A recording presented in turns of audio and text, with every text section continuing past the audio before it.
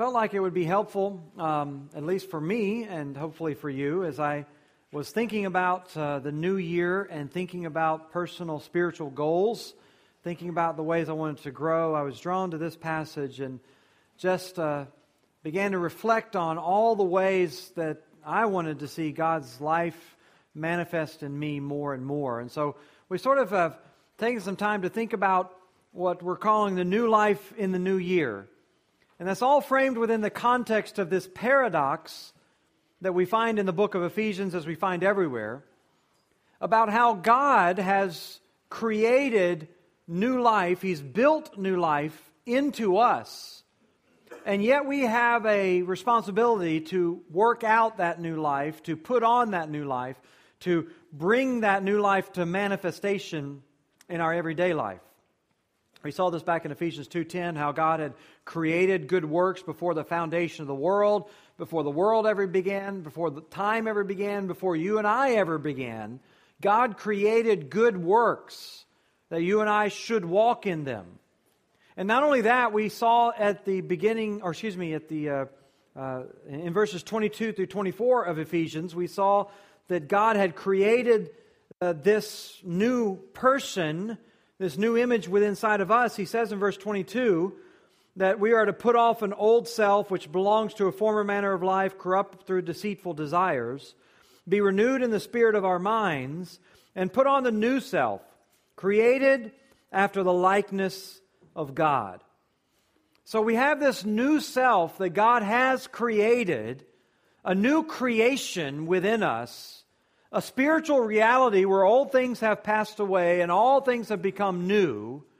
We have this reality about our new life that has been created, and yet we have the responsibility of working out and putting on and manifesting that new creation in our lives.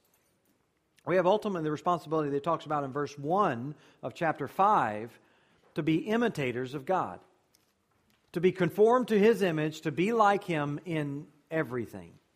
And Paul sort of outlines what that looks like in verses 25 through 32, which has been our focus, in a series of contrasts. Contrast between an old way of life and this new life. Contrast between the corrupt life and the life of truth and the life of freedom that is presented to us, beginning in verse 25, with this contrast between falsehood and truth. Falsehood and truth, that we as believers are to put aside anything that would be considered false or dishonest or less than true, less than completely true, half-truths, whatever you might call it. We're to put all that aside and speak frankly and honestly and forthrightly and truthfully. We do that, of course, because that's the way God is and that's the way we want to be. Secondly, there was this contrast we saw last time between anger and self-control. He says it in verse 26 and 27 that we're to lay aside or set aside a life of anger and put on a life of self-control. Knowing that anger doesn't produce anything worthwhile, knowing it doesn't produce the righteousness of God, knowing, as the Scripture says, it only increases iniquity. And knowing, first of all, that this is not the way God has dealt with us. Believers, then, deal with our emotions and our anger in a godly, constructive, and conciliatory way. And we would add immediately a way. We deal with it before the sun goes down on our anger. Well, today we come to a third and a fourth contrast in the text, beginning in verse 28, where Paul sets before us this contrast between theft and generosity. Theft and generosity. He says, "Let the thief no longer steal, but rather let him labor, doing honest work with his own hands, so that he might have something to share with anyone in need." So it's pretty clear. It's a prohibition against theft, against taking things that don't belong to you, which have always been a part of God's law. Thou shalt not steal, you shall not covet. So we understand at very clear, very basic level that theft cannot be a part of a righteous life, that it does not reflect God, does not reflect His law, does not reflect righteousness. And in fact, all of society or every civilized organization, every civilized country throughout all time has recognized that theft cannot be any part of society if it's going to function. There must be basic protections on property. And so even in Roman society, where Paul was writing in his day, there were very severe penalties for those who would commit blatant theft. In fact, it was part of the Lex Tabularum, the Roman code, that if you caught someone red-handed, if you caught someone in the act of stealing your property, you had the right to kill them. Right on the spot. They came to your land, they were messing with your stuff, you can take their life.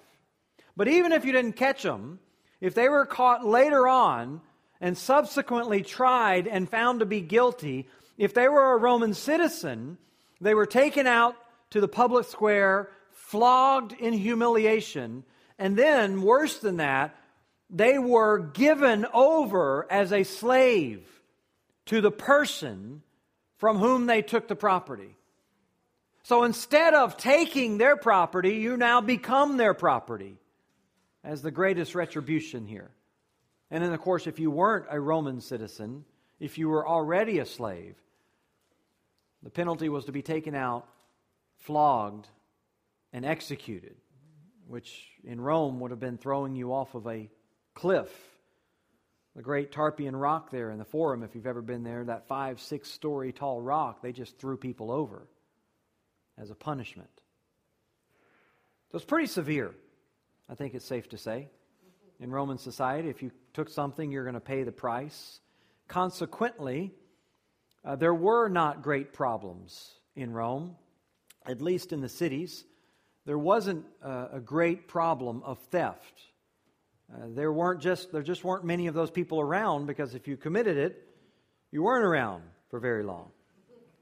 So Paul probably has in mind not just felony theft as he writes to these people. He probably has much broader than those things. He might have been thinking of people, say, like Zacchaeus, who regularly defrauded, who overcharged people, who was in something of like a subcontracting role to the Roman government, where he would go to people to collect taxes and essentially overstate his cost or overstate his expenses in order to extract more money from people than he was really supposed to or legally supposed to. And the Lord, he meets the Lord, you remember there, and encounters him and comes to a place of repentance and declares, Lord, half of my goods I give to the poor, and if I've defrauded anyone of anything, I will restore it fourfold. So as an act of his repentance, he acknowledges his corrupt ways. He acknowledges that he's defrauded people. He wants to make it right. So Paul might have had in mind this kind of extortion, this kind of overcharging, or he might have had in mind, like the other tax collectors who came to John the Baptist in Luke chapter 3, when he's calling them to repentance and telling them to bear fruits in keeping with the repentance. And they say, well, what does that look like? What should we do? And he tells them, don't collect any more than you're authorized to collect. Or the soldiers who came, and they're asking him, what do we do? And he says, don't extort money from anyone by threats or by false accusation, and be content with your wages. Or maybe someone like Judas, who John 12 says used to carry the money bag for Christ and the disciples, and it says he was a thief, having charge of the money bag. He used to help himself to what was put in it. And so all these ways could be really in the scope of what Paul has to say. All the ways that people take what isn't legally theirs. All the ways that people take what isn't rightfully theirs, whether it involves overcharging, overstating your expenses, overstating your hours to your employee, overstating the cost of what it takes you to do something, whether it is petty pilfering, withholding from the government, unstated income, illegal downloads, pirating software, taking songs without paying for them. All of those ways where people might take what is legally or what legally they do not have a right to take. And you just think about how ubiquitous it is across the world and across our society, how everyone, driven by their discontentment, is always doing these things. I heard the other day that they were cutting back on the Internal Revenue Service's staff to audit tax filers.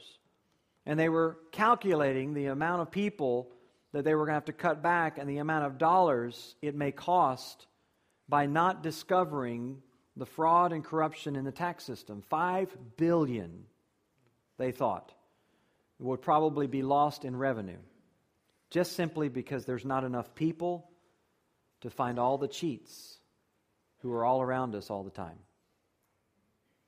People do this. People do this. This characterizes the world. But it shouldn't characterize us. It shouldn't characterize us. Why? Because at a very basic level, it is a very poor view of God. It's a view of the world, and it's a view of society, and it's a view of stuff over which God doesn't rule, over which God has no control. Or He maybe has control, but you just don't like what He's doing with it. Whenever you are going out there and you're stealing something, you are saying by your actions that God is either unable or unwilling to give you this, and you're going to take it on your own in spite of Him. It is an assault on His rightful place. And just as we talked about with lying is an assault on God's rightful place to establish reality and truth, trying to replace it with your own reality and truth, this is an assault upon the idea that God really cares for you or the idea that He's willing to meet all your needs. And so theft, even petty theft, even all these little ways, says more really about your view of God than it does about anything else. John Calvin states it this way in his Institutes. He says, "We must consider that what each individual possesses has not fallen to him by chance, but by the distribution of the sovereign Lord of all, that no one can pervert His means to bad purposes without committing a fraud on a divine dispensation." So each time you engage in something like this, what you are engaging in is an assault on God's sovereign distribution in your life. So this prohibition against stealing, both here and in Paul's words, and even by common consent of civilized cities and nations through the ages, is all-encompassing and really is as all-encompassing as your view of God. It will reach into every corner of your life to the extent that your faith in God reaches into the corner of that life. It will extend from big things to small things to the extent that you believe that God rules over big things and small things. And God's intention is that we would never be known in any category as those who take what is not lawfully ours. Instead, what does He say here in verse 28? This is the contrast that we ought to labor doing honest work with our own hands. This is the alternative way. We've seen this over and over again in the passages here. This transformation always involves a putting off and a putting on. It always involves, first of all, the putting off with the renewing of our mind and the putting on of what is true and right and honorable. And this is just another in those paradigms. This is just demonstrating to us what repentance looks like whenever it comes into our life. The putting off of the old life, the putting on of the new, the putting off of what imitates the world, the putting on of what imitates God. And it involves putting on this likeness of God made after the truth. And so what is God like? Well, at a fundamental level, God is not a taker. God is not a thief. God is what? He is a giver. God is generous. And so this is what Paul's calling us to. This is his admonition. Let the thief no longer steal, but rather let him labor, doing honest work with his own hands, so that he might have something to share with anyone in need. And we're to be imitators of him. You remember, by the way, long before Paul ever wrote this, he lived this in the face of the Ephesian church. He's writing here in Ephesians 4, but long before he ever wrote this letter, if you have your Bibles, flip back over to Acts 20. And you may remember that Paul called the leadership of the Ephesian church, the elders together in Acts 20, to give them sort of a final appeal. He knew he wouldn't see them for many years again, if ever. And so he gives them this extensive appeal towards leadership and shepherding and godliness. It stretches all the way back to Acts 20, verse 18, but I want to draw your attention to verse 34. Near the end, as Paul's rounding out this admonition, he says to them, "You yourselves know," Acts 20, 34, "you know that these hands ministered to my necessities and to those who were with me. In all things, I've shown you that by working hard in this way, we must help the weak and remember the words of the Lord Jesus, how He Himself said, it is more blessed to give than to receive." Paul says, this is what I did when I was among you. I worked with my own hands. I labored. I made my own way, we might say, or I carried my own water, whatever you might put into the vernacular of today. This is what I demonstrated.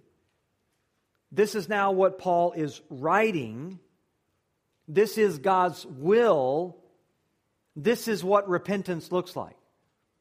And you see it there. You see it not only in Paul's life, you see it not only here in Ephesians 4, but over and over again in Scripture, you hear these admonitions towards work, towards labor, towards honest and good effort with your hands.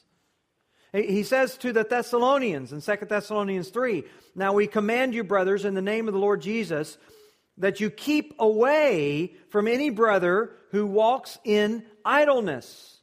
For even when we were with you, we would give you this command, if anyone's not willing to work, let him not eat. Now such persons we command and encourage in the Lord to do their work quietly and to earn their own living." So the issue here, he says, is an issue of the heart. They have to be willing. If they're willing to work, that's great. If they're not willing to work, he says, that you keep away from them. If they're not willing to work, he says, they're not to eat. If they're not willing to work, he says, they ought to face the consequences of that. I mean, by modern standards, that would be considered harsh, unloving even. He says in 1 Thessalonians, aspire to live quietly, to mind your own affairs, to work with your own hands, as we instructed you, so that you might walk properly towards outsiders and be dependent on no one. This is godliness. This is what repentance looks like. 1 Timothy chapter 5, if anyone doesn't provide for his relatives, especially those of his own household, he has denied the faith and he's worse than an unbeliever. Serious stuff. Serious stuff. So we might say that in the biblical framework, that Scripture and that God redefines work.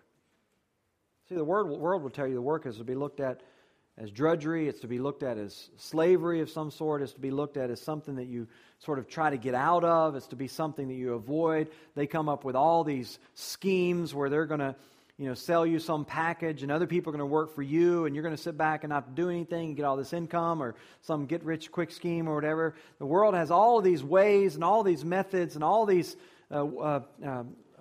pursuits to get out of work. Some people want to just take advantage of a system within the government. Some people want to take advantage of others. Some people just want to live their lives in dependency. Whatever it might be, all of them show a fundamental deficiency in their view of work. And the Bible would tell you that work isn't bad. Work is good. In fact, work is ordained by God and commanded by God. He commands over and over and over again to go out and do honest work. In fact, this is what he says here, or some translations have, do what is good, or perform with your hands what is good. It's all the same. God desires us to do honest work, which I think, without expanding on it too much, really encompasses a whole theology of work, a whole concept which ought to transform your life and transform the way that you view your work from something that is a necessary evil to something that no matter what you do should be a calling in your life. So that whatever you do, you're going out there and you are providing some honest and good and profitable service, not profitable necessarily to you, but beneficial to the people who are around you. You're either making something that makes people's life easier, you're repairing something in order to help them get on their way, you're providing some sort of service, you're giving some sort of a pathway or whatever it might be. Whatever you do for a living ought to be contributing positively and honestly and productively to the people who are around you.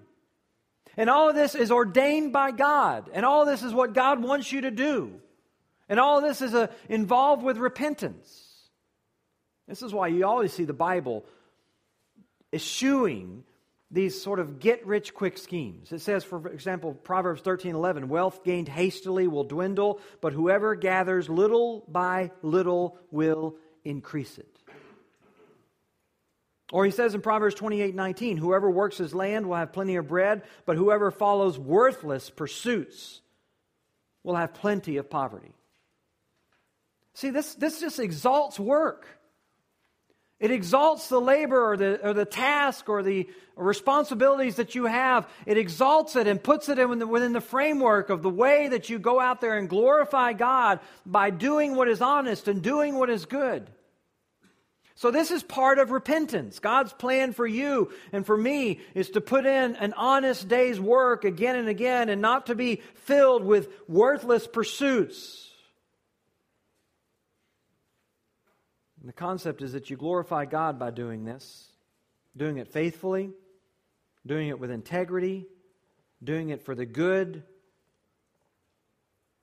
of all the people who are around you. It serves others, it provides for you, and it brings blessing. But that's not the only thing. It has a higher purpose along with that. Not just your personal income, not just the sustaining of you, and not just the pride that you might take in your work. All those things are certainly good in themselves, but God ordained this as well, Paul says here, so that you might have something to share. Work with your own hands, doing what is good, so that you might have something to share with those in need. See, because we understand that while God has ordained work, and while it is good that we all do that to support ourselves, we understand that in God's providence and in God's economy, that in many situations people won't. They won't be able to work. They won't be able to provide for themselves. They won't be able to be completely independent.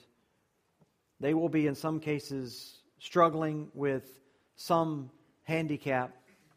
They'll be struggling sometimes in some situation, circumstance. They might lose their job. They might be more than willing to work, but just simply can't find work.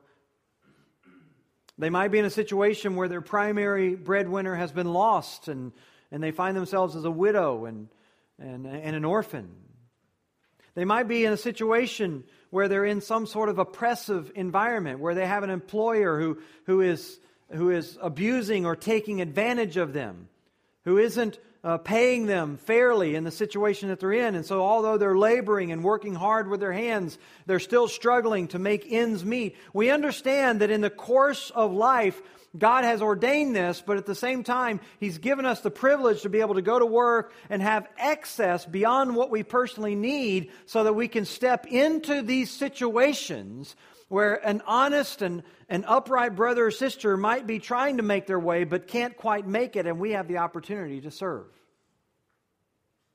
And this is God's purpose, among other things, for what you do. All over Scripture you find this. Paul says of the rich in 1 Timothy chapter 6 that they are to be good, to be rich in good works, to be generous, and to be eager or ready to share. They are to be queued up and ready with what they have. Or here we understand it's not just not just the rich. Paul's saying we're all to be engaged in this. Every one of us who have work are supposed to work in order that we might have something to share. We all want to be rich in good deeds. We all want to be generous. We all want to be ready and eager for sharing. Basil, a church father from the 4th century, captures this principle. He asks this. He says, quote, "Whence then did you have your possessions? If you say by chance, you are godless, because you do not acknowledge the Creator nor give thanks to the Giver. If you admit they are from God, tell us, why have you received them?" End quote. We don't want to ask that question. We're okay for someone to ask, where did it come from? We might answer that correctly. But when they begin to ask, why has God given you what you have? Because our answer might very well be defined by our lives. He's given it to me so I can indulge my desires, so that I can pursue a life of personal luxury and self-indulgence. He's given me all the things that I have so that I can expend it on myself and take glory in myself. The ugliness that we're forced to face exposes the selfishness of our hearts. But if you want to know the real answer to the question, it's stated explicitly. If you look over at 2 Corinthians chapter 9. 2 Corinthians chapter 9 will tell you exactly why God gives you what you have, even if it comes by the work and labor of your hands. 2 Corinthians 9 verse 8. God is able to make all grace abound to you. This is our view of God. We believe that God rules over all things. We believe God is able to make all kinds of things abound to us. God is able to make all grace abound to you, so that having all sufficiency in all things at all times, you may abound in every good work. So if this is your view of God, if you believe that God is over all, then what you believe is that God has given to you what you have so that you can abound in good works. Or as he goes on to say, as it's written, He distributes freely, He's given to the poor, His righteousness endures forever. He who supplies seed to the sower and bread for food will supply and multiply your seed for sowing and increase the harvest of your righteousness. In other words, the reason God gives you seed is so that you can distribute it. God doesn't give you seed so that you can hoard it. God doesn't give you things so that you can hoard unrighteousness. God doesn't give you things so that you can go to your grave with a treasury of unrighteousness in the bank. He gives you things so that you can sow it, so that you can increase your righteous deeds, so that you can have a harvest of righteousness. That is why He gives them, he says. And this is exactly what Basil's getting at. This is what Zacchaeus understood. When he encountered the Lord, he realized who the Lord was. He realized himself and his own sin, and he was brought to the point of repentance. And along with declaring that He would restore fourfold whatever He had defrauded others from. Beyond that, He says, I'll give half of what I own to help the poor. It's a man that didn't believe in tithing. You'll get that. Just 50%, half of what I own. This is a generous heart. This is a repentant heart. This is a man who understood what I have was given to me for a purpose. What I have was given to me to sow righteousness. So this is what Paul says is going to happen to us when we repent. We're not going to be takers. We're not going to be stealers. We're not going to be thieves. We're going to be givers. We're going to work. We're going to see purpose in our work. And we're going to distribute to the purposes of God, to the needs of others, to the advance of His gospel, and to a harvest of righteousness.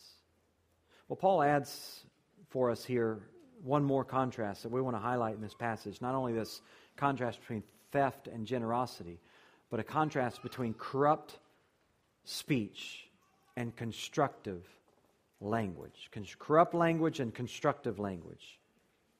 He says here in verse 29, let no corrupt talk come out of your mouths, but only such as is good for building up as fits the occasion, that it might give grace to those who hear. I mean, this too is serious business. Along with everything else in the passage, the tongue and our speech and the way that we communicate is serious business. And over again, the Bible tries to communicate that with these very, very strong images. I mean, one place it says, Proverbs 18:21 says, the power of life and death are in the tongue. It says in Proverbs 11:9 that by the words of your mouth you destroy your neighbor. Or just a few verses later, it says, in the power of the tongue the wicked overthrow a whole city. And so the Bible adds weight to your speech by these kinds of images. In one place it says in Proverbs 12 that the speaking of the tongue is like the thrusting of a sword, which in that day was the most deadly weapon that you could wield personally. We might as well say today, it's like carrying around a semi-automatic weapon. That's what's in your mouth. That's what you have the power to do. It's so heavy, so weighty, that the Lord even declares that on the final day of judgment, He says, on that day of judgment, people will give an account for every careless word. Every throwaway word, every insignificant word, every careless word, every word. And by extension, not just those throwaway ones, but all the weighty ones, all the important ones. Everything you say, there'll be an account. All this is why the godly have always desired to weigh heavily their speech, to think carefully about what they say. This is why the psalmist prays in Psalm 141, Lord, set a guard over my mouth. Put a door across my lips. Lord, somehow just shut it up for me. Don't let it flow so freely. Help me in that. Or the proverb 10:19 says, when words are many, transgression is not lacking. But whoever restrains his lips is prudent. So the godly have always understood and have always pursued an economy of words, less and less and less, because they understand that just by opening their mouth, there's such potential to do harm and to do damage and to hurt someone. Or you look over at James chapter 3. This is probably the central passage in all of Scripture that defines the power of the tongue. It says, for example, in James 3:5, the tongue is a small member, And yet it boasts great things. How great a forest is set ablaze by such a small fire. And the tongue is a fire, a world of unrighteousness. The tongue is set among our members, staining the whole body, setting on fire the entire course of life, and is set on fire by hell. For every kind of beast and bird, of reptile and sea creature can be tamed and has been tamed by mankind. But no human being can tame the tongue. It's a restless evil, full of deadly poison. With it we bless our Lord and Father, and with it we curse people who are made in the likeness of God. From the same mouth come blessing and cursing. My brothers, these things ought not to be so. You come in here on Sunday morning, you sing songs of praise to God, you turn around and before evening sets, you've cursed someone. You've degraded someone. You've belittled someone. And you see the images here of just the power of the tongue. I mean, he says here, look, we've tamed all these animals. All over the world, mankind has done. A little spark of fire will burn up a whole forest. Or he says earlier, a big ship is turned by such a small little rudder. And we realize in the images that he's given how powerful our tongue is, and how in some situations just a word has changed the whole course of someone's life. You can just imagine if he's in modern day society, the images he might draw on about how we're able to harness the power of these little tiny atoms and take the power of splitting one of these atoms and turn it into the ability to turn on lights in an entire city, or on the other hand, maybe take it and destroy hundreds of thousands of lives in a city. How we can harness power to put a person on another planet or on a moon, and we can do all these things, and yet despite all of our ability to do all these things, we still cannot tame the tongue. It is a powerful, powerful thing. Or you can understand then, as you go back to Ephesians chapter 4, the power Paul must be talking about when he's talking about this new creation in our life. And what he's saying is that the gospel will transform your tongue. That you will put off corrupt communication out of your mouth. That you will curtail this rotten, that's what the word corrupt literally means. It's a word that's used in some cases for rotting fruit, or even in one situation for rotting fish. And I don't know if you've ever been around rotting fish. It's not pleasant. And this is what he says this kind of speech is like.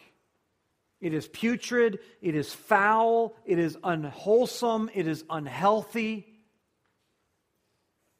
The kind of language that is constantly harsh and brash and contemptuous. The kind of language which is foul and offensive. The kind of language which is vulgar and distasteful. And what he's saying is all of that kind of rotten language, if you're a believer, all of that language is put out of your mouth. You don't let it. It doesn't come out of your mouth anymore. That language which mimics the world, that language which is learned from the world's ways and the world's media and the world's entertainment and the world's conversation. It may imitate the world around you, but it has no likeness to God. So you want to set a guard over your mouth, a door across your lips. You want your life to be transformed, and you want it to be transformed beginning with your speech. And you want it to become what Paul says here, good for building up.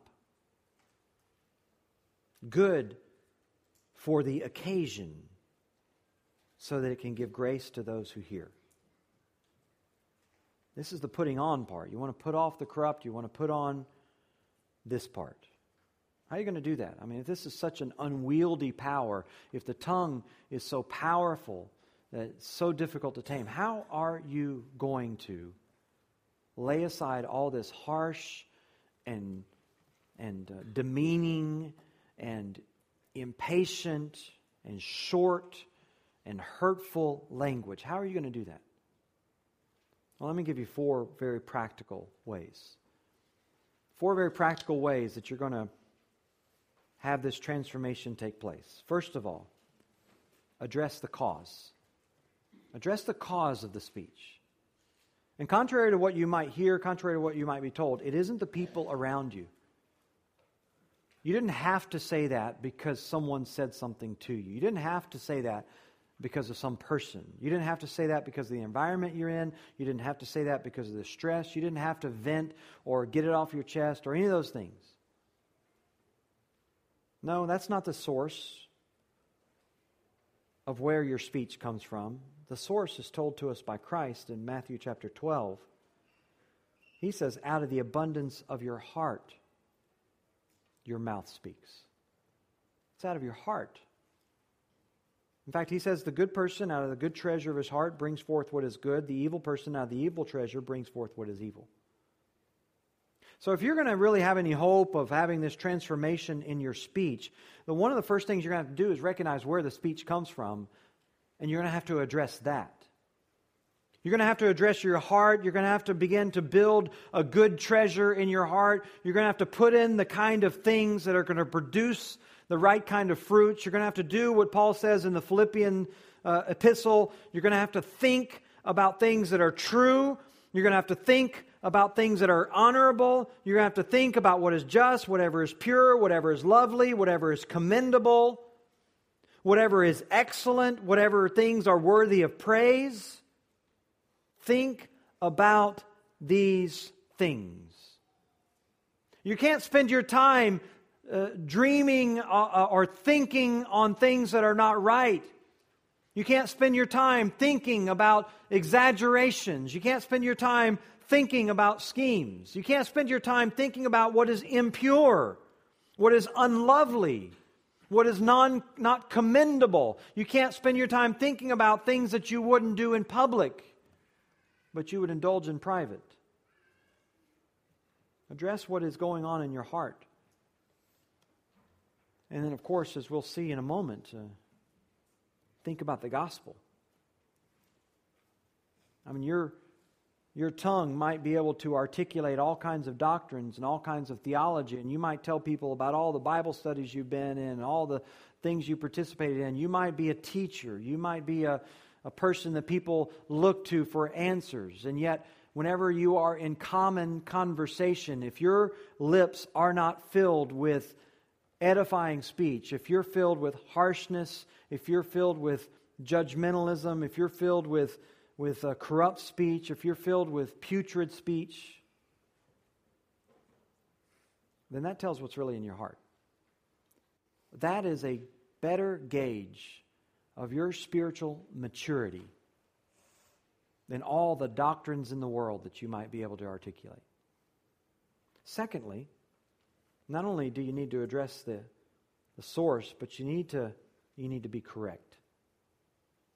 We don't want to spend a lot of time here because we talked about it a couple weeks ago, but just simply understand that when you speak, one of the most hurtful things you can do is to be dishonest or to exaggerate or to misrepresent, mislead. All that is just a way of isolating people or putting people on the defensive, of raising their ire because they hear you doing those things and they get more frustrated. It destroys trust, it destroys relationship, and it certainly doesn't build up the other person. So if you're going to be able to put aside corrupt communication, if you're going to be able to put on constructive communication, you're going to have to commit yourself not to overstating your case, not to stating things incorrectly when it comes to the other side. Thirdly, you need to learn to be constructive. This is Paul's admonition here in verse 29. You speak only such as is good for building up, as fits the occasion. It's an interesting phrase, difficult really to translate from Greek into English, and that's why you see so many different translations among the various versions. For example, you have the New King James, what is good for necessary edification, or ESV, only such is good for building up as fits the occasion. Probably the closest to it would be the NIV, which has only what is helpful for building up others according to their needs. You have the New American Standard, which really paraphrases this thing and adds all kinds of words in italics. If you have your New American Standard, you'd see that. Only such a word as is good for edification according to the need of the moment. Well, in reality, there is no specific reference to time or moment or any of that. It literally just says, in the Greek, it says, what is good for edification of the need. Speak what is good for the edification of the need. The emphasis is more on the need even than in the other person. What is most useful for them? Which obviously implies that you need to know what? Their needs. You need to understand their needs. Which implies that good speaking begins with good listening.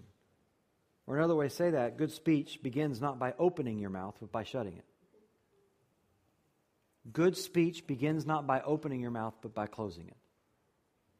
By taking time to listen, to fully understand the needs.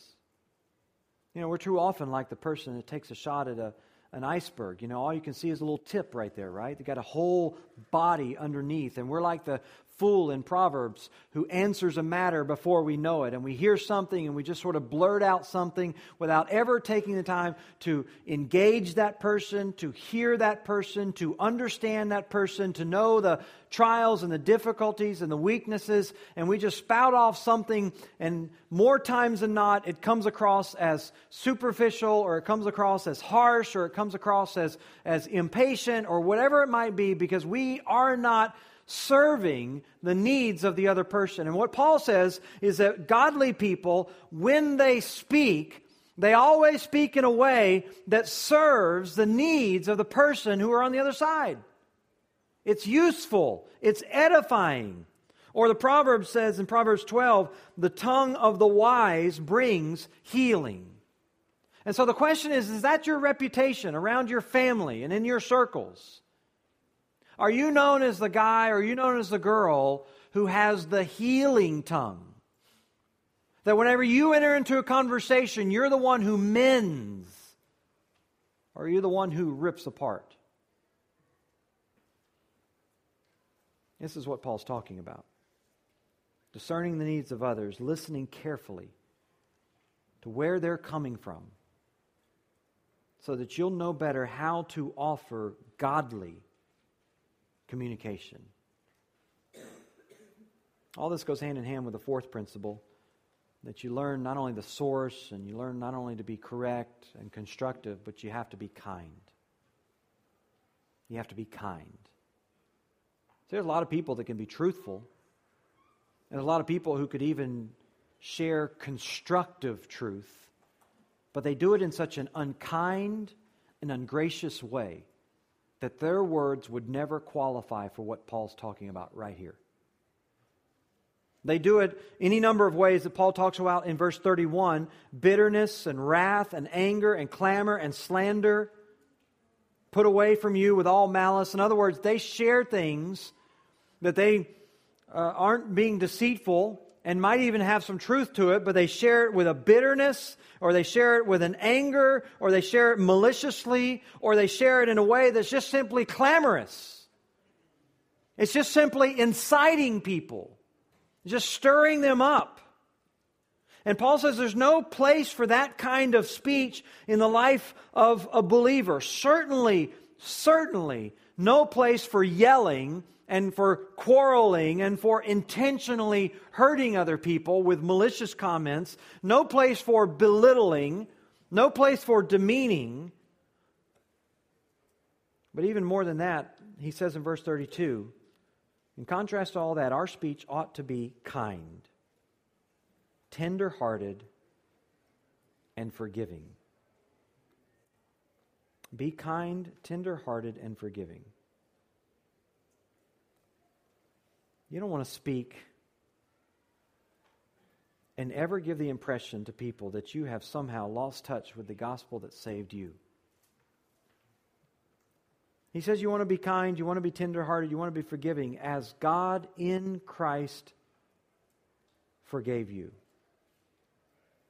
You know what he's telling us? He's telling us you spend time around somebody and you listen to the way they talk, and you listen to the way they engage, and you listen to the way they speak of other people, speak to you.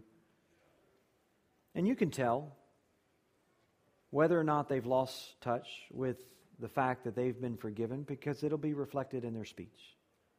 The way they speak, whether or not it's kind, whether or not it's patient, whether or not it's tender. You're around some people and they got all their doctrine right, and they got all their T's crossed and I's dotted, and they can, articulate all this truth. But they're just not tender. They've no longer been tenderized by the mercy of the Savior and the grace of Christ. They haven't spent proper amount of time reflecting on how much they've been forgiven and how much grace they need to extend to others. And so everything that comes out of their mouth, while it might be correct and true, it isn't helpful. It isn't serving the needs of other people. It's delivered in such a way, in such a harsh and unsympathetic and unkind way, that no matter what the value of the content is, it isn't received. It's already done its damage. So Paul says, don't let this be you. Let the gospel transform your life so that you are tender-hearted, so that you are kind, so that you are full of constructive and helpful and gracious speech. You do all this, he says in verse 30, because you yourself have been sealed. You don't want to grieve the Holy Spirit by whom you were sealed. That's a word, just sealed, just simply means guaranteed, assured, pledged. There's a way for you to share even difficult things, but to share them with the affirmation and the assurance of your love and your affection and your loyalty and your commitment to a person. So that no matter what's coming out of your mouth, even if it has to be a correction, you've left no doubt in the mind of that person that you love them and that you're with them, just like God has assured you. Well, this is godly speech. This is new life. This is what we need to be pursuing as we look at the new year. Let's stand together. We'll be dismissed with a word of prayer and a song. Father, we're grateful this morning for these reminders, and they come to us with all the weight of your truth and the weight of the reality of our failings, pressing us on to a pathway of sanctification. Lord, may your word have its cleansing work. May it transform the way we work with our hands and the way we speak with our lips, the way we do everything, that we do it in a way that conforms to you. Help us not to mimic the world, but to imitate our God. We pray in Christ's name. Amen.